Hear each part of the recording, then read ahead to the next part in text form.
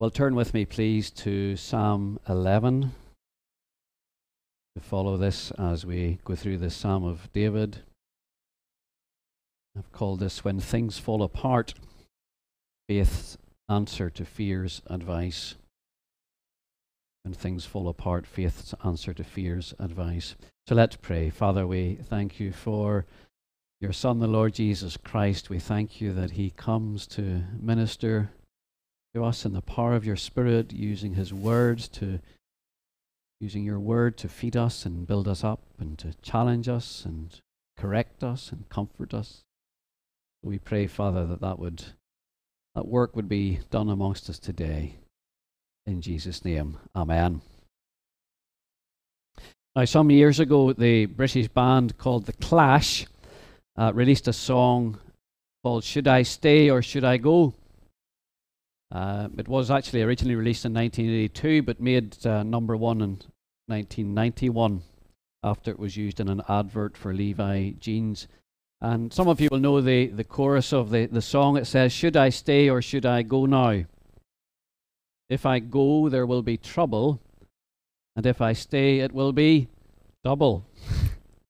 So come on and let me know, should I stay or should I go?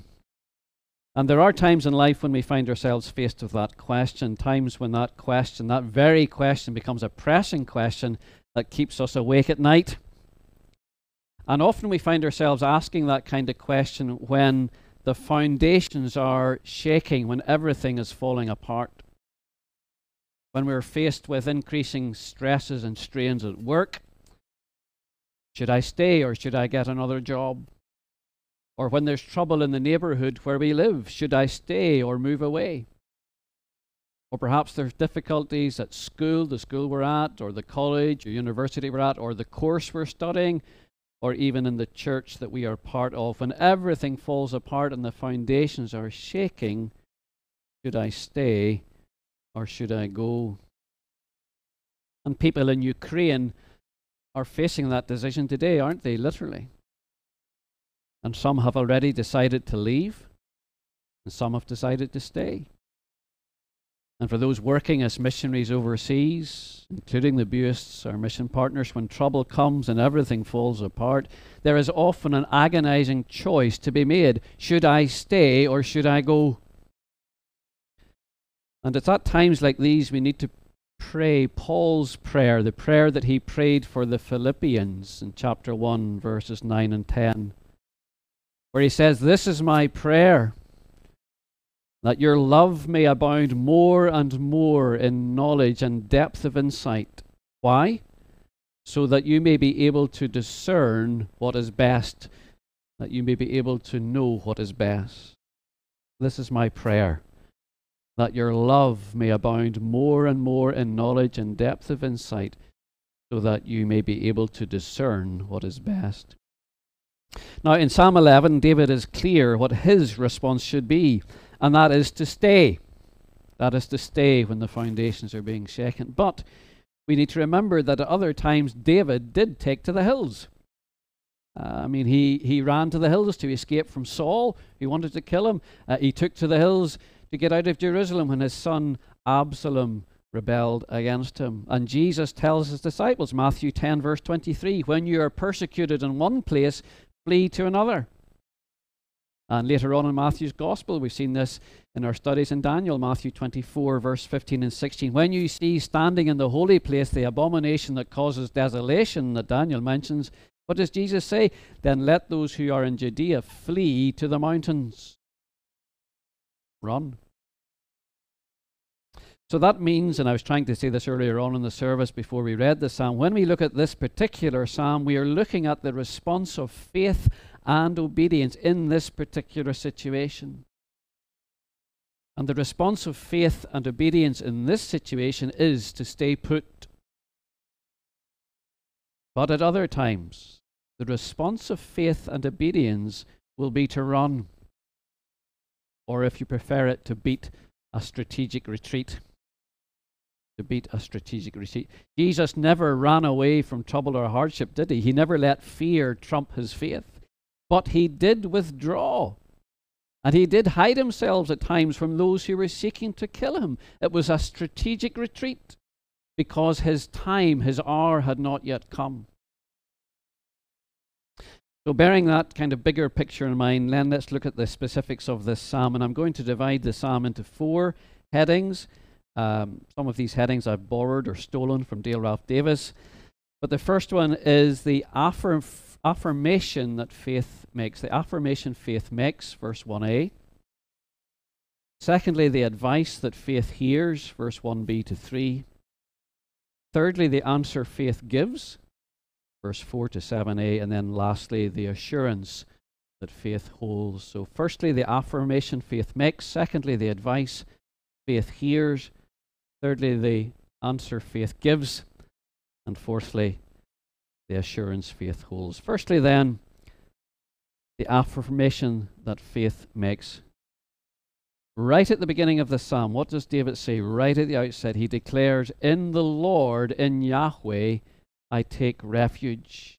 Verse 1a, "In the Lord I take refuge." And in a very real sense, this is the beginning, this is the starting point of all genuine faith. In the Lord I take refuge. If you and I are Christians today, it is because we can say, by the grace of God, in the Lord Jesus Christ I have taken refuge.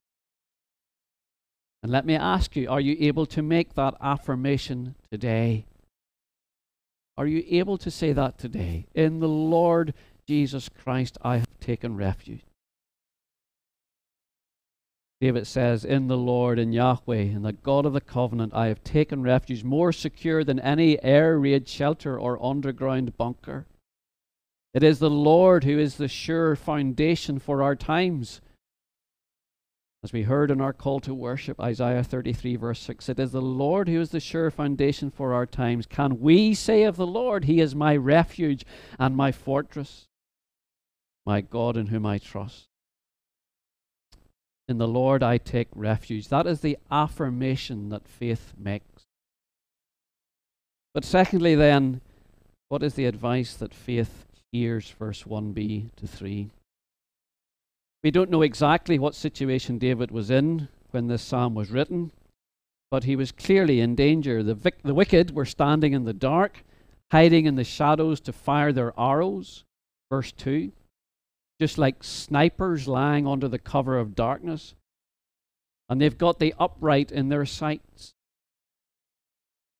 And the upright in heart are those who trust in the Lord and those who obey the Lord. They are the righteous who live by faith in the Lord and love the law of the Lord. And it is they, the upright, who are under attack, and David with them. But it all seems to be part of a bigger crisis, doesn't it? Part of a wider meltdown in the rule of law and order, in justice and truth and godliness. So we read in verse 3, when the foundations are being destroyed, what can the righteous do? Some of you will know of Tom Holland, not the actor, but the historian who's written this book called Dominion, The Making of the Western Mind. And Tom Holland, who's certainly wasn't a Christian when he wrote the book, unless he's changed or been converted since then. But he's not a Christian, a historian, but he's written this in this book about Western civilization. He said this: assumptions that I had grown up with about how a society should properly be organized and the principles that it should uphold were not bred of classical antiquity. In other words, it wasn't due to Rome or Greece. We're not bred of classical antiquity, still less of human nature, but very distinctively of that civilization's Christian past. You know what he's saying? The assumptions that so many people live with in the West and here in the UK about how society should be organized, the principles it should hold, these didn't come, he discovered as he looked as a historian, not from Rome or Greece, not from so-called human nature, he puts it in inverted commas, but of that civilization's Christian past. But then he goes on to note that truth which he's just stated and I've just quoted, has become hidden from view. But that's the thing about foundations, isn't it? They are hidden from view, foundations. But when they go, the whole building goes. I think some time ago I showed a photograph of a building on London Road in Glasgow where there had been subsidence, and you can see the cracks in the buildings right down the window frames and through the whole building, but the problems in the foundation. And we see that in our own society today. With the Christian foundations being eroded, there is a cracking in the walls of society, a breaking apart, not just of the norms that have held society together for centuries, really, but just a breaking apart of people within society too. Things that we've taken for granted that have underpinned our civilization for many years. So the question remains, when the foundations are being destroyed, what can God's people, what can the righteous do? Now, before we look at the answer faith gives, look at the advice that faith hears at the end of verse 1. Flee like a bird to your mountain. Now, we've already noted that sometimes the right thing to do is to flee to the mountain. But here David discerns that this advice, in this particular situation, this advice is not the advice of faith, but the counsel of fear. The counsel of fear. And we should notice two things about this counsel or advice of fear. Firstly, it seems to come from a friendly source. And secondly, it tempts us to make an idol of self-preservation or personal security. Firstly, it seems to come from a friendly source. If you read the text, it sounds like friends warning David, doesn't it? These are not his enemies warning him about other enemies about to shoot him. This is a friendly warning, and because of that, the temptation to listen to it is all the more dangerous. A scholar called Henry Ellison, who was a contemporary of F.F. Bruce, Henry Ellison says this: the love of your friends will often create your most subtle temptations. The love of your friends will often create your most subtle temptation. Think of Simon Peter and Jesus. Jesus says, I'm going to suffer. The Son of Man must suffer and die. What does Simon Peter do? Takes him to the side and rebukes him. No, Lord, never. And what did Jesus say to him? Get thee behind me, Satan. Because Peter did not have in mind the things of God, but the things of man, the concerns of humankind. And one of the things of man, one of the concerns of humanity in our world, which can become an idol, is the idol of safety, or the idol of self-preservation, of personal security. When we say goodbye to each other, we often say, take care, don't we? I often say it myself, take care. Some of you will know of Canon Andrew White, the Vicar of Baghdad, as he's sometimes known. Canon Andrew White, who suffers from multiple sclerosis and worked for many years in the violence of Baghdad. And he says, he's quoting one of his mentors, I think, but he likes to say, don't take care, take risks. Don't take care, take risks. And it's sometimes said, isn't it, that how do you spell faith? Faith is spelt R-I-S-K. Don't take care, take risks for the Lord. Well, Dale Ralph Davis says this, self-preservation is important, but when I assume it is all important, I have made it an idol. And we have probably crossed the idolatry line when we think we should take no risks. It is possible to make such an idol of security that you prize it more than God. The first line of the psalm says that in Yahweh, in the Lord, I am as safe as I ought to be. In the Lord, I am as safe as I ought to be. And I wonder, has COVID, for some of us, has COVID exposed that idol in our heart? Of course, we listen and we take sensible precaution. Has it become an idol? Well, what does David do? Well, David looks to the Lord, to Yahweh, in verses 4 to 7a for the answer that faith gives. The answer that faith gives. So we've seen the affirmation that faith makes. We've seen the advice that faith hears. And here, thirdly, is the answer that faith gives. The first question we should ask ourselves when we are in a crisis is not, what should I do? Should I stay or should I go? It is rather, to whom should I look? To whom should I turn? To whom should I look for help and strength and guidance?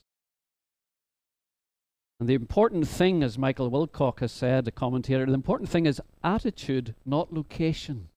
It is attitude, not location. And in this psalm, David shows the attitude of faith. And the attitude of faith, the answer of faith is, the answer of faith to the advice of fear is to look to the Lord. To look to the Lord in two particular ways in this psalm. Notice this. He looks at the Lord's position rather than our own position.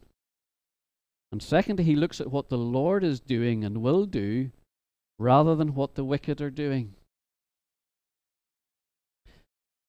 He looks at the Lord's position rather than his own position. He looks at what the Lord is doing and will do rather than what the wicked are doing. Well, first of all, then, what is the Lord's position? Verse 4, the Lord is in his holy temple. The Lord is on his heavenly throne. Over recent months, doesn't always make the news, but there've been a lot of coups in West Africa. And I don't mean the hairy type with calves. I mean the coup d'etat. Lots of governments being overthrown. Just this year in Burkina Faso, it used to be Upper Volta, there's been a coup when the government has been overthrown and replaced with another.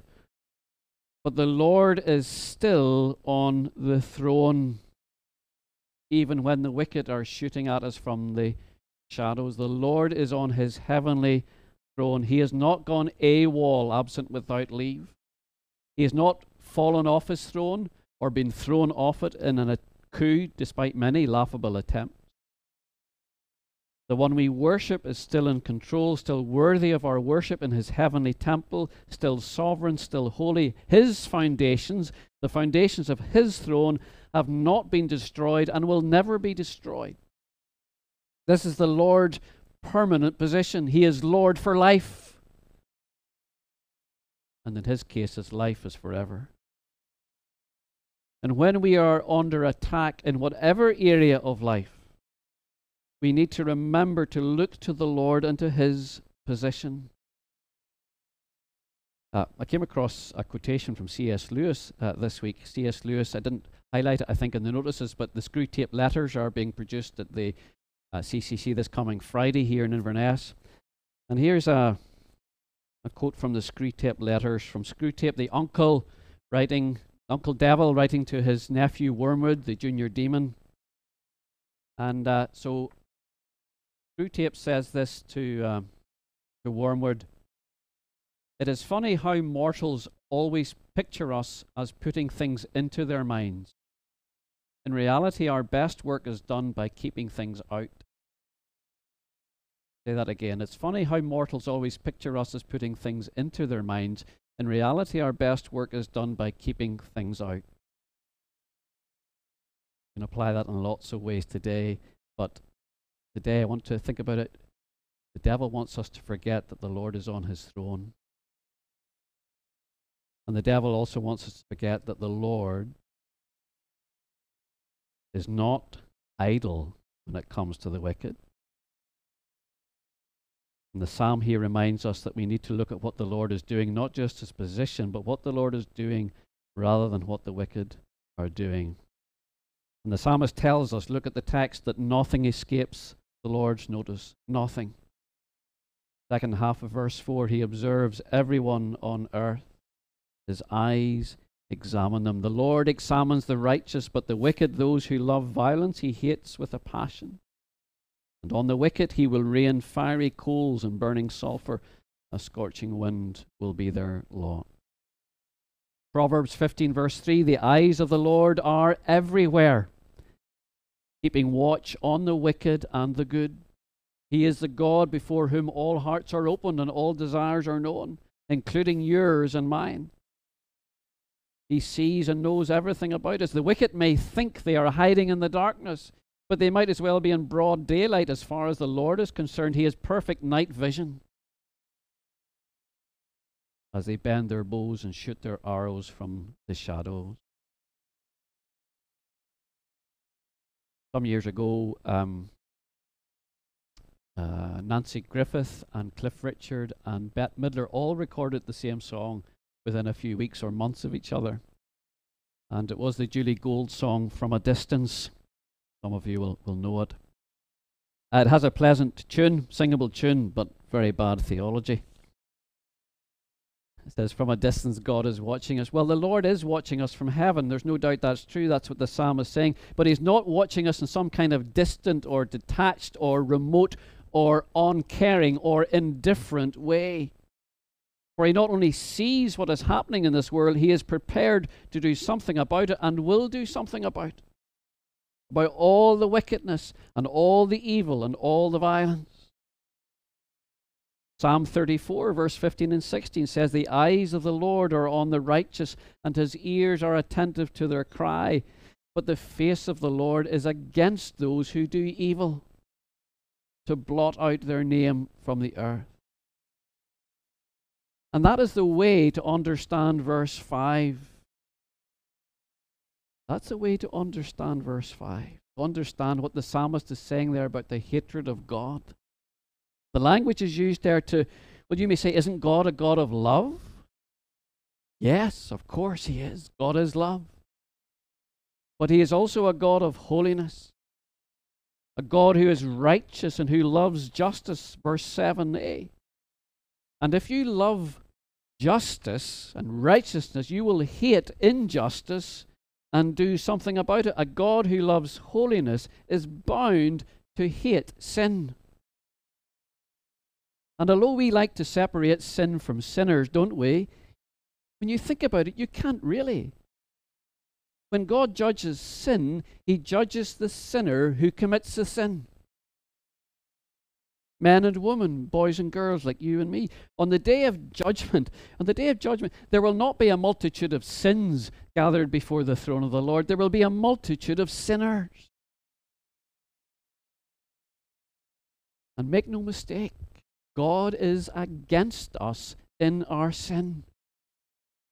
Hell is real for unforgiven sinners. And the Lord will rain fiery coals and burning sulfur on the wicked who reject his kind and kingly rule, as surely as he did in the days of Sodom and Gomorrah, sooner or later. Oh yes, thank God. Thank God that Jesus has come into this world to save sinners. But there is a day coming when Jesus himself will return to this world to judge everyone. And his judgment will be just. How do we know it will be just? Because nothing escapes his notice. Revelation chapter 6 makes it very clear, doesn't it, in verses 15 to 17, that the wrath of the Lamb, of Jesus the Lamb, is a terrible thing for anyone to face if our sins are not covered with the blood of the Lamb. How does it put it? Rich and poor alike are calling on the hills and the rocks to fall on them. Trying to imagine that? We wish we would die in a landslide and be buried with rocks rather than face the wrath of the Lamb. We need to come to the cross of Christ for mercy and forgiveness. But the hope of the righteous, not the good living, the hope of the righteous, that is the hope of all who have put their trust in the Lord, have taken refuge in the Lord, and by his grace seek to follow the ways of the Lord. The upright will see his face. And that is the assurance that faith holds. The assurance that faith holds at the end of verse 7. Not because we are better than anyone else, but because we have come to the God who is against us in our sin, but who has come for us in Jesus Christ. For Jesus Christ is the only place to be when things fall apart, when everything comes under the judgment of a holy God. Where is the only safe place to be in a forest fire? The only safe place to be is where the fire has already burned. I was just reading last night, there's been a fire near Liverpool in the Wirral, some marshland, a big kind of wall of flame. And to protect the houses, the fire services have made fire breaks. And one way you can make a fire break is to light a fire and to burn the grass so that when the fire comes to the edge of the burnt grass, it goes no further. And in a bush fire or a prairie fire or a forest fire, the only safe place to be is where the fire has already burned. And for us, the only safe place to stand before a holy God is in Christ, the one on whom the fire of God's wrath has already fallen on the cross. So let me ask you again, as we did at the beginning, have you taken refuge in Him? Have you taken refuge in Christ? And if so, you belong to the family of believers, of all those who are upright in heart. Sinners, yes, because we will be sinners to the day we die, but justified sinners. Those whom the Bible calls saints. The Lord's holy people who will one day see Him face to face. For we know, doesn't the Apostle John say in his letter, we know that when Christ appears, we shall be like Him, for we shall see Him face to face. This is the assurance that faith holds. What can the Lord's people do when the foundations are being destroyed? We can run to Jesus and take refuge in Him. We can remember that He's seated on His heavenly throne and sees all that is happening at all times. We can take comfort that one day He'll return to judge the living and the dead, and that one day all wickedness and injustice and evil and suffering will be gone. We can rejoice that one day we will see His face. And in His face we will see the love that drew salvation's plan and the grace that brought it down to man. For you and for me, for our refuge, our salvation. Amen. Let's pray. Father, we thank You that we can run to You in the name of our Lord and Savior Jesus Christ, and know that there is nothing in this world, nothing in death or life, that can separate us from the love that You have for us in Christ Jesus. Neither famine or persecution or nakedness or danger or sword or bomb or bullet. Father, we thank You. We thank You for Your word. We thank You for Your Son. We thank You for Your grace. We thank You for the hope that we have in Christ, that one day we shall be like Him, or we shall see Him as He is and see Him face to face. Amen.